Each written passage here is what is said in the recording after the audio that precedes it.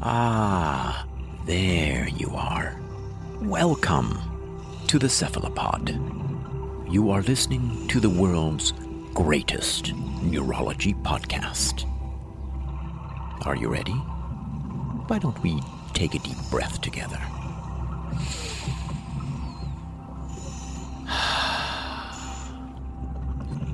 Now, come, take my tentacle in your hand, and let's jump in together. We're going for a very deep neurological dive.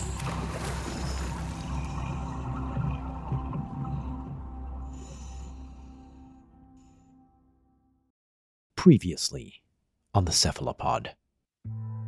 The shit had hit the fan. Discharge diagnosis, stroke in a young person. What I had not taken into account in the terror of the past 12 hours was the other part of the MRI. Not the strokes, but the problem with the branches. The arterial tree. Whoever had dabbed 5 strokes onto Danielle's brain had grabbed a hold of those blood vessels, and they had squeezed. Her brain was running on slivers of blood, dental floss sized. She had an itis. We were seeing the smoke in the spinal fluid. The headaches, the cognitive changes, the strokes, her squished down blood vessels, they were the house on fire. Danielle had central nervous system vasculitis. Our balloon had been popped.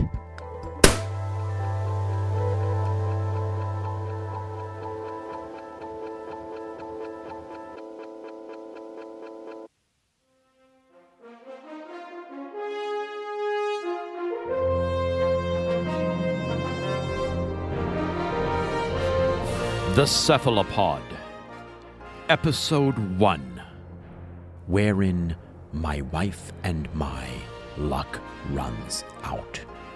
A terrorist with an invisible belt comes for her.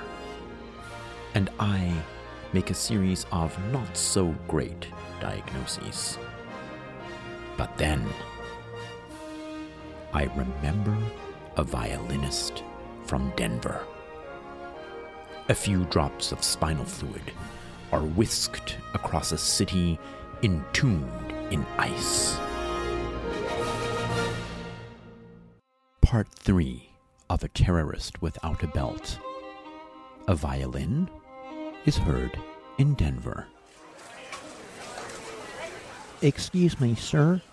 The Department of Homeland Security requires you to take off your belt at this security checkpoint.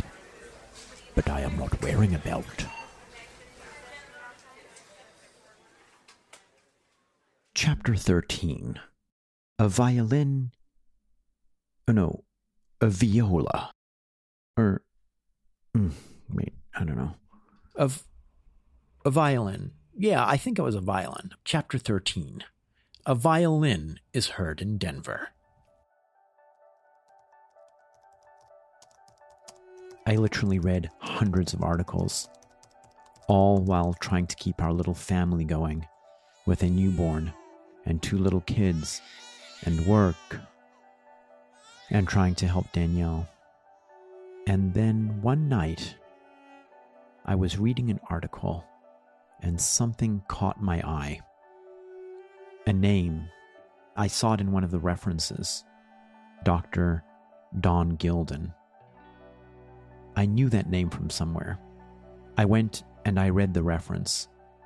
It suggested that CNS vasculitis is often caused by varicella zoster, the virus that causes chickenpox and shingles. But Danielle hadn't had shingles. She had had chickenpox when she was a kid, but she wasn't elderly and she wasn't immunocompromised, and in any case, her spinal fluid had been tested for a number of viruses, including the varicella zoster virus, by PCR nonetheless. But as I was poo-pooing the idea, I heard a violin.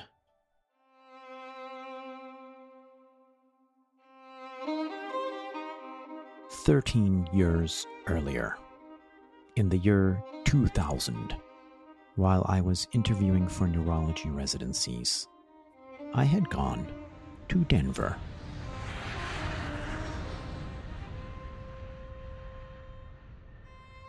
Now, the main thing I remember about Denver was the tattered cover bookstore on the 16th Street Mall. But that night, while I was sitting there desperately reading review articles on CNS vasculitis, I remembered something else about Denver. I remembered Dr. Gilden's violin. You see, most interviews for residency, say with the chairperson of the neurology department, they were very businesslike and formal affairs. But when I went to Denver to interview at the University of Colorado for neurology residency in 2000, Dr. Donald Gilden was not formal at all, and he was not businesslike at all. He had a violin in his office and a music stand, and he told me about the origin of the violin, which I was too nervous to remember. He told me about great skiing around Denver. As I researched, reminiscing about Dr. Gilden and his violin, Danielle called down to me, half asleep. I guess she could hear me typing. She told me something like, "You're going to burn yourself out. You need to take care of yourself. You need to go to bed. You have to take care of the kids in the morning." I told her I'd be up to bed soon. Later, lying there next to her, I couldn't sleep. Dr. Gilden and his violin kept swimming around in my head. Even though I knew I was grasping at straws, even though the idea of the varicella-zoster virus causing this seemed totally out there, something in what he had written got me out of bed, and I went downstairs and I wrote this email. Dear Dr. Gilden, you won't remember me, but you interviewed me for neurology residency in 2000. I remember thinking what a nice man you were, and I think I recall you had a stringed instrument in the office. A violin, was it? Sadly, my wife has fallen ill, and I'm hoping you might be able to give me some advice. She appears to have CNS vasculitis, similar to some patients described in your papers. Her spinal fluid PCR testing for HSV1, HSV2, and VZV were all negative, about 5 to 7 weeks after the onset of her symptoms. As described in your papers, I'm thinking we might need to do antibody testing for VZV on the spinal fluid sample. As you can imagine, this is a very scary and difficult time, and I'm doing my best to try and help her. Sincerely, Roy Baskind.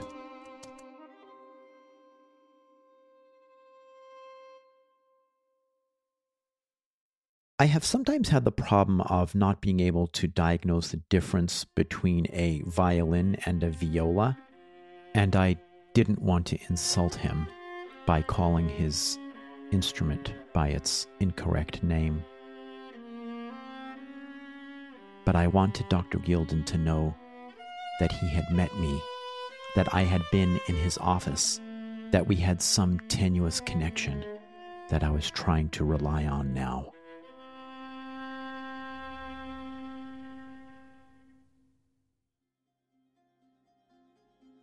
I sent that email at 12:16 a.m. on January 8th, 2014, and when I wrote it, I was kind of thinking about it as a real shot in the dark, a real Hail Mary. We had already tested Danielle's spinal fluid with the most sensitive test we have, which is PCR, and it was all negative for any infectious cause of vasculitis. So honestly, I didn't really think much about the email, just a sort of desperate husband grasping at straws kind of thing. I also had no idea if Dr. Gilden would respond to me. I had met him 13 years earlier for maybe 20 minutes. But when I woke up the next morning, Dr. Gilden had already responded. Dear Roy, I am so sorry to hear about your wife's illness. Since she has a CSF pleocytosis and infarction, vasculopathy is indeed a consideration. I would be pleased to check her CSF and serum for antibody to VZV. Please send me at least 500 microliters of CSF and 1 to 2 milliliters of serum. Overnight mail at room temperature to me at the address below. Don Gilden, MD, Louise Baum Endowed Chair and Professor, Department of Neurology. Mail stop B182, University of Colorado School of Medicine, Aurora, Colorado.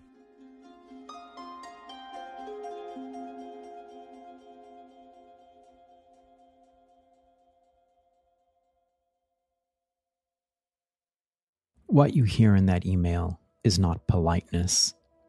Don was truly sorry about my wife's illness. And if you knew Don, you know he was genuine about that. The problem was this. We didn't have any spinal fluid to send to him. Not even 500 microliters. It was all gone. Used up.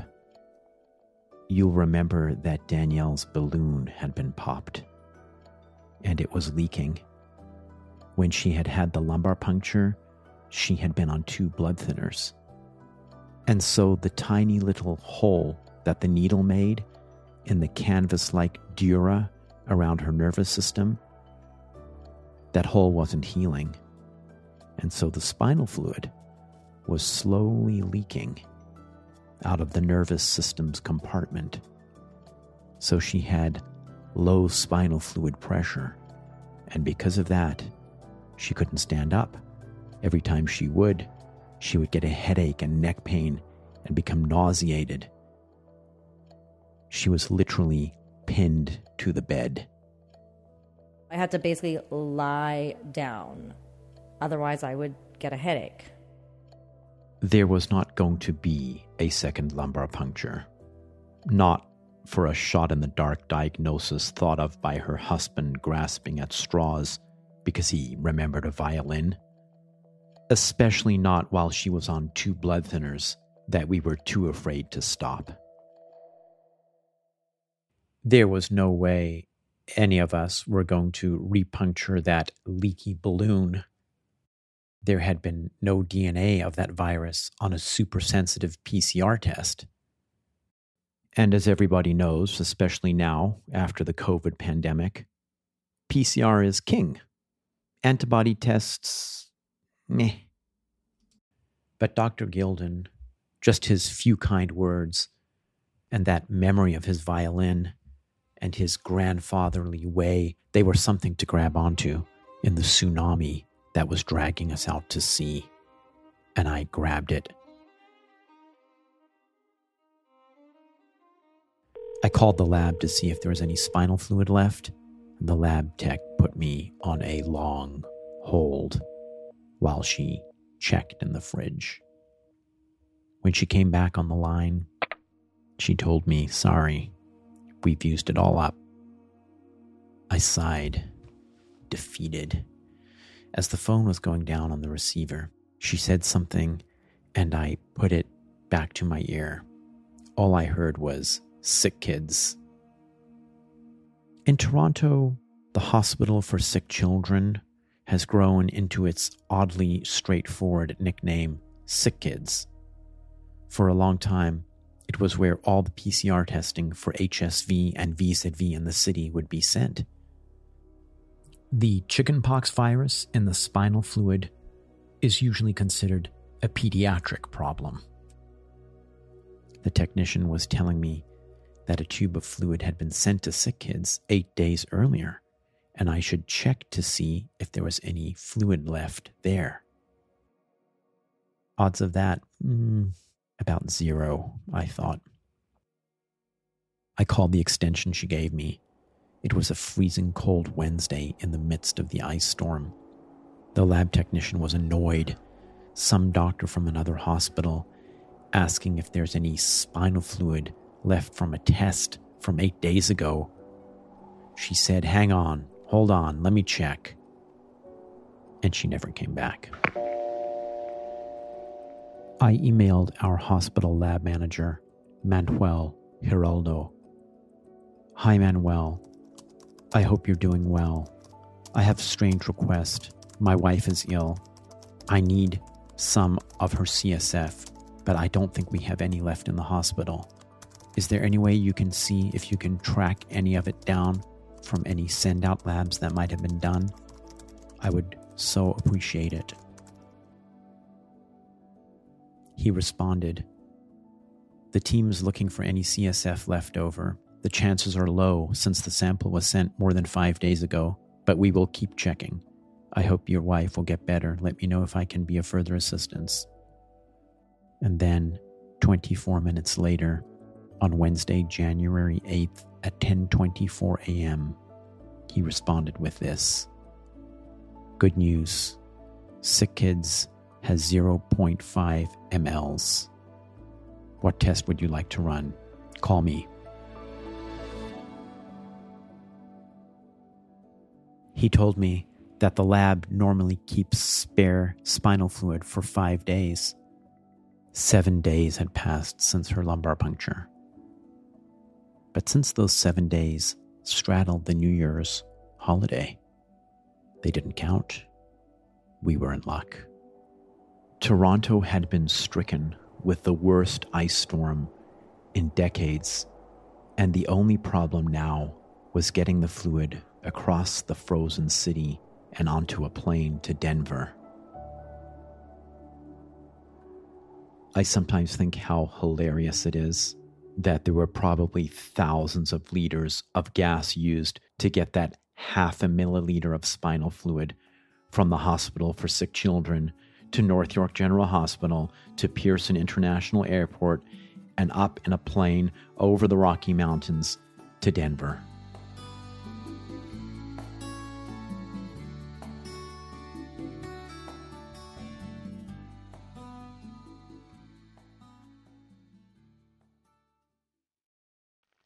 Chapter 14: Chemical Weapons.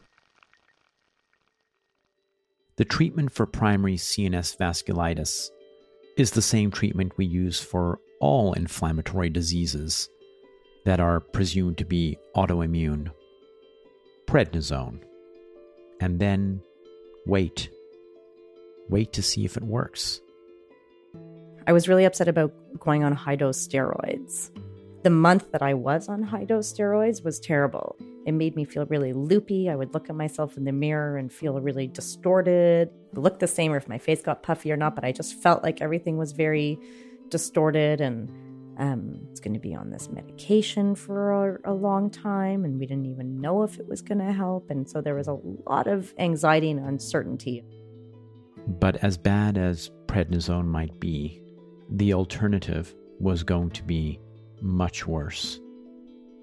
If it didn't work, meaning if things turned south, if she had another TIA or another stroke, then the next treatment would be cyclophosphamide, one of the big guns, as we say, which is ironic because actually cyclophosphamide is a nitrogen mustard derived from a chemical weapon, actually.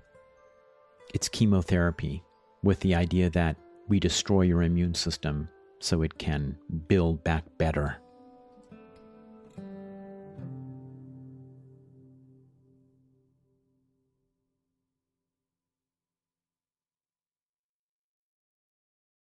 Chapter 15: Danielle's arm floats away.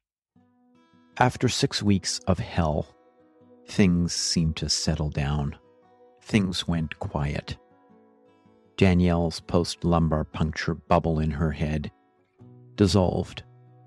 She had no more migraine auras, or numb arms and legs, or headaches.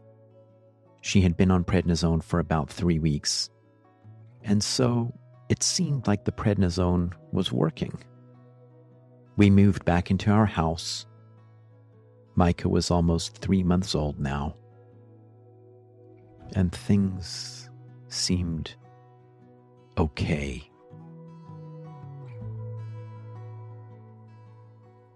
One night, I slumped down on the basement couch after putting the kids to bed. Danielle sat down to update her friends and family in an email, and I was calmed by the sound of her typing at her furious typing pace. She sort of had a, yeah, things will work themselves out kind of rhythm to her typing. She was on the computer behind me, and I was flipping through the channels. What got my attention was that pause. I turned around almost reflexively. Her left hand was still on the keyboard, but she was holding up her right hand and staring at it like it was an alien. She was turning it back and forth, looking at both sides. "What's wrong?" I asked.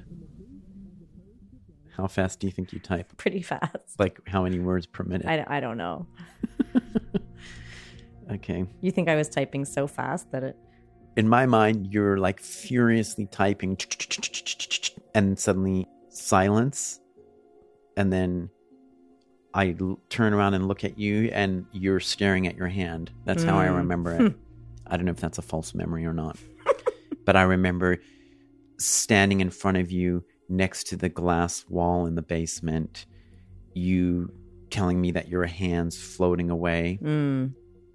And as I think we're discovering here, me being absolutely terrified she's having a stroke, you just telling me that you're going to go to bed, me following you up the stairs thinking, should I call 911 now? Yeah. And waiting to see what was going to happen. You getting into bed and me just standing there, seeing if you're going to have a stroke or not. Like, and at what point should I call 911? This time, her neurologist husband knew she was having a stroke. But by the time we got upstairs, she told me it was passing. Just a TIA then. She told me it felt like her arm had floated away and then come back to her. It was midnight. She was already on aspirin and Plavix and prednisone, so what the hell was an ER doctor going to do for her anyway, I thought. I decided we did not need to call 911 or go to the ER. Nope, I did not seek medical attention. Instead, I went back down to the computer and I sought my father's attention. I Skyped him. My dad is a surgeon, but he has an old-school breadth of medical knowledge and decades of experience doctoring and a razor-sharp mind.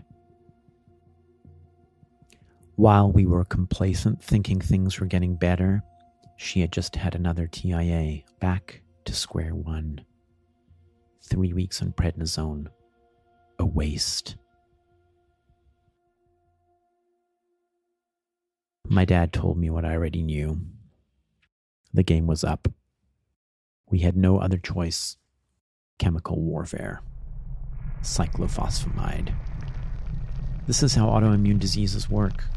Long, slow war.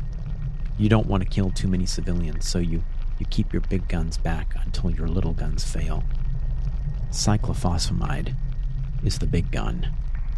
It was time to scorch the earth.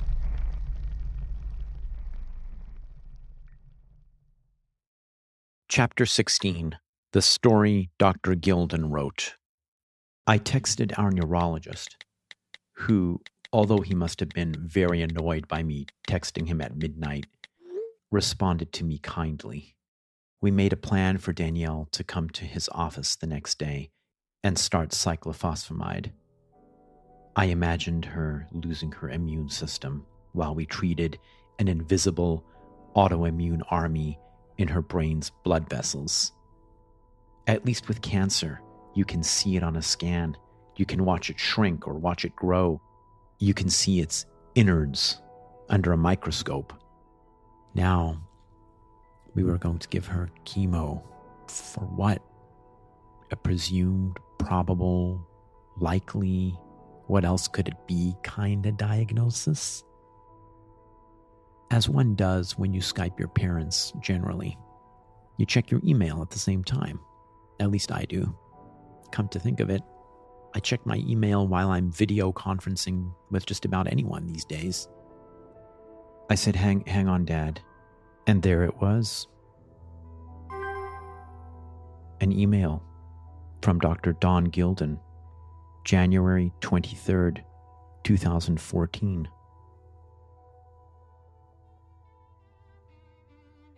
Hi, Roy.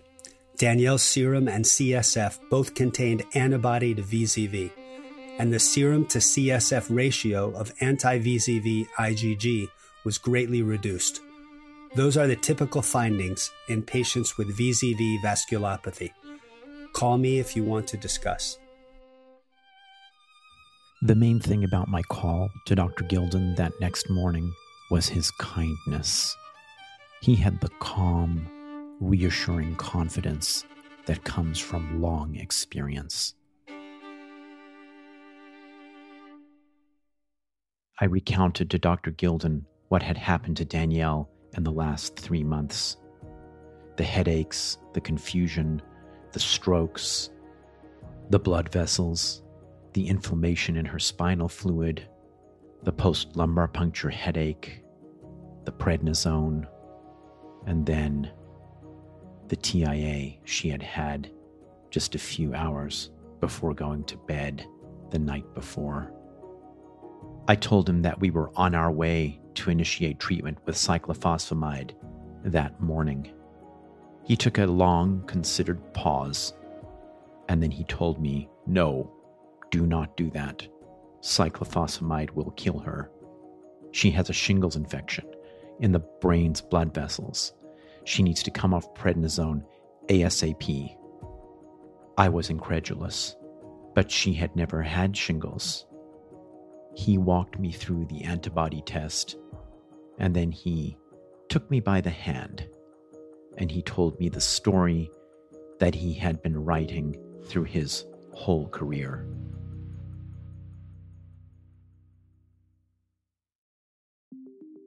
First, in 1983, Dr. Gilden and colleagues published an article in Nature proving that the VZV virus hides latent in the central nervous system, waiting for its opportunity to reactivate.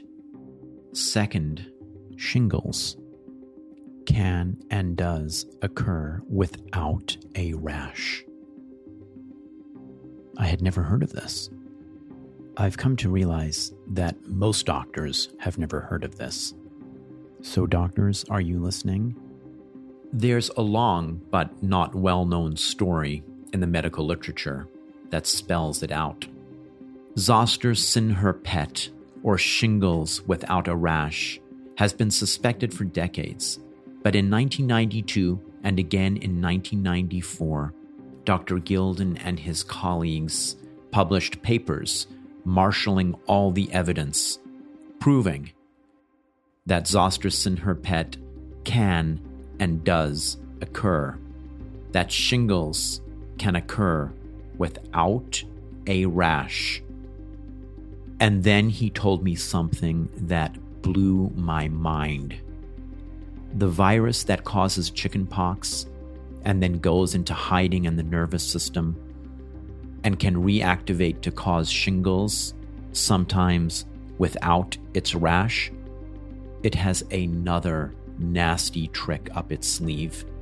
Instead of creeping out to the skin along the nerves, it can go down another nerve branch and settle in the walls of the brain's blood vessels and set them on fire, causing, are you ready for this?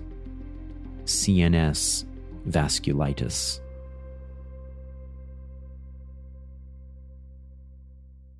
But I was incredulous.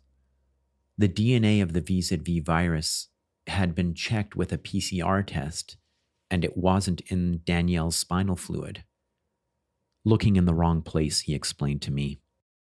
Point number 4. Unlike other infections in the nervous system that you can see on the battlefield in the spinal fluid, this was an infection hiding inside the blood vessel wall. And so the virus itself, its DNA and its proteins, they weren't in the spinal fluid. The DNA PCR test was insensitive, the wrong test. And since you can't go and swab the inside of a blood vessel wall, you have to look for antibodies being made in the nervous system against the virus. You have to look for your immune system's response to the hidden terrorist. I was stunned. We canceled our appointment to go and start cyclophosphamide. It all made sense to me, but I was skeptical. Dr. Gilden was used to facing skepticism. As I'm sure he had done 1,000 times before, he patiently explained to me what happens when you misdiagnose VZV vasculopathy for primary autoimmune CNS vasculitis. In 1995, Dr. Gilden did something so quietly bold, it gives me the heebie-jeebies. He and his colleagues, as he politely put it, quote, restudied the pathological material of a patient who had died and been presented in the New England Journal of Medicine Clinical Pathological Conference. The patient was a 73-year-old man who had died of fatal vasculitis of the central nervous system while on prednisone and cyclophosphamide. Dr. Gilden, like the investigator who arrives long after the plane's gone down, deemed an accident. He sorted through the wreckage and found his terrorist hiding, this time in the, are you ready for this? In the blood vessel walls in the brain. That's right. In 1995, Dr. Donald Gilden found VZV DNA and proteins in the inflamed and closed-off blood vessels of the brain of a man who had died and been deemed by the New England Journal of Medicine to have died of an autoimmune vasculitis. Meanwhile, his immune system had been immobilized by first prednisone and then cyclophosphamide, while the virus ate away at his brain's blood vessels. I love the title of the journal article. Varicella zoster virus, a cause of waxing and waning vasculitis, the New England Journal of Medicine, case 5-1995, revisited. Revisited.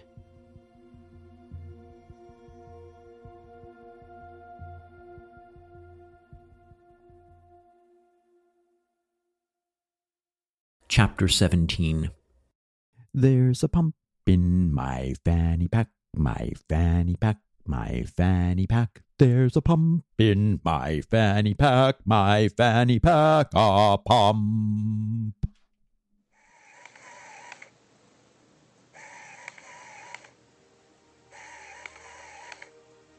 Now we had to turn the ship around. We had to wean the prednisone as quickly as possible and start Danielle on an antiviral treatment. 21 days of intravenous acyclovir.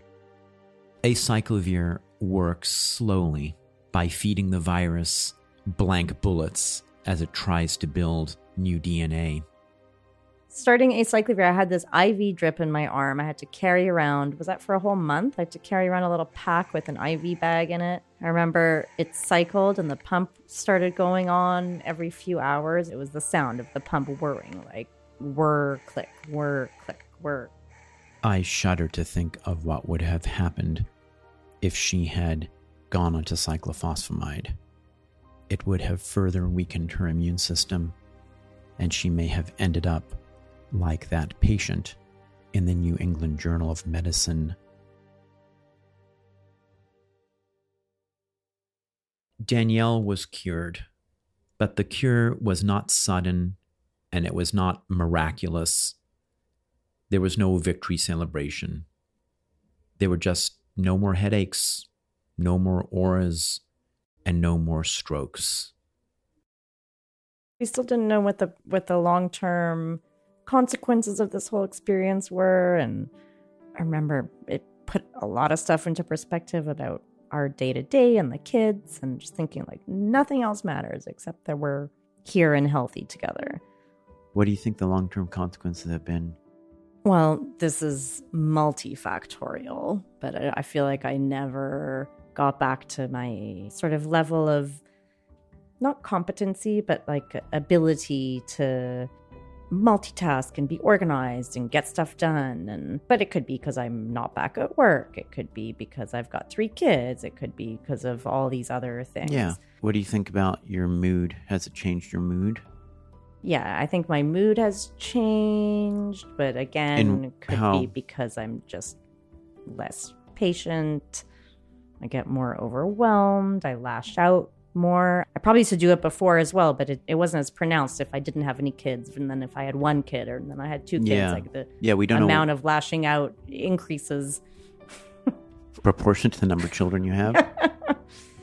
How do you think that whole experience, whether it was the disease or the experience of just being sick or whatever, the dynamics, whatever, the whole thing, if we just call it the whole experience, how do you think it changed you? Or I feel like this whole experience has marked us.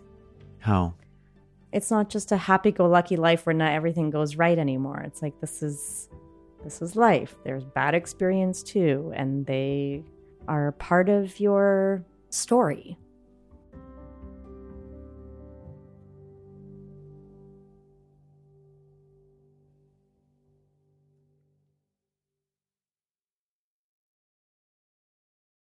Le Chapter 18. A terrorist without a belt. Yeah, indeed, that is our story. But the thing is, it's much bigger than just our story. I think the big story here is the story that Dr. Gilden wrote over his long career.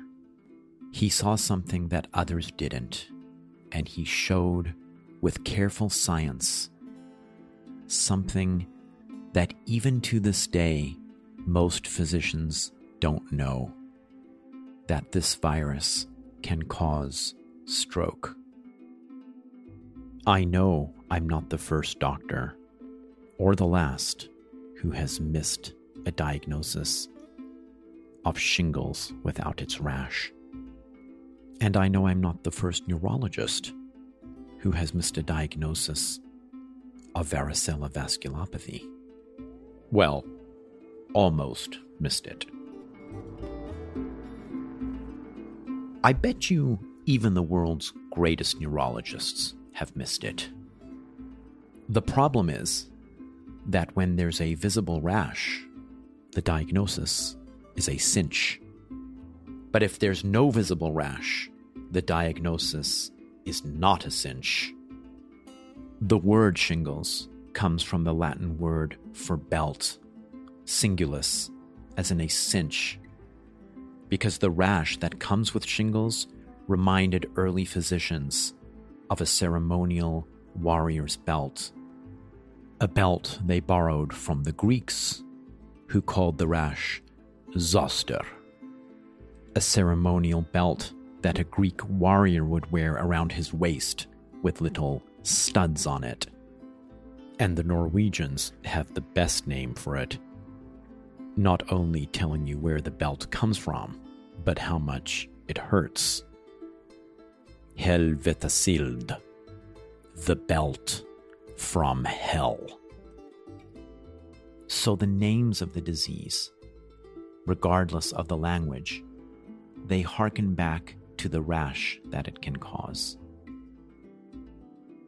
But it's not just a rash.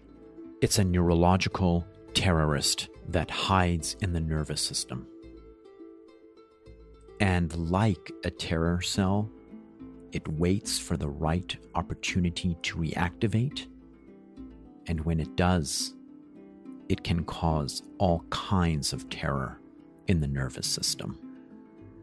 And here's the point.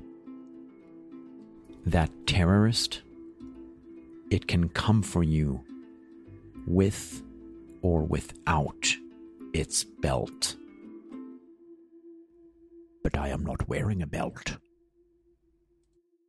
I found that very hard to believe that something as common as shingles can cause so many different issues in people, and that the ones that aren't visible, the ones that don't cause lesions on the skin, are not known about. And I just found this unbelievable. Mm-hmm.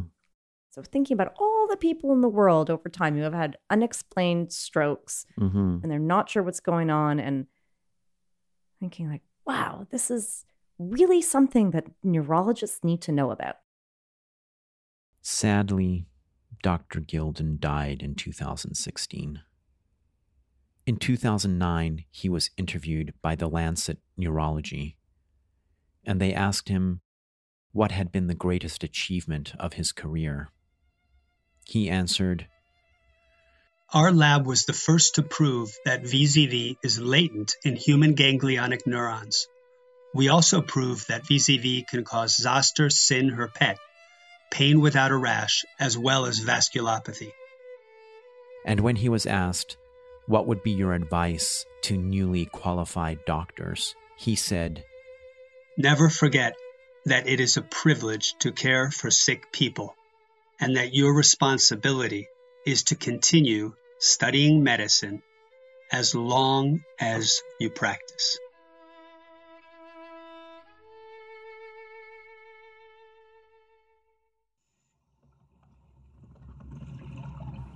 Ah, well, that was quite a dive. And I enjoyed swimming with you, and I hope you did too. But we're running out of oxygen. You can leave your equipment here, and I'll see you when you come back to the Cephalopod, the world's greatest neurology podcast.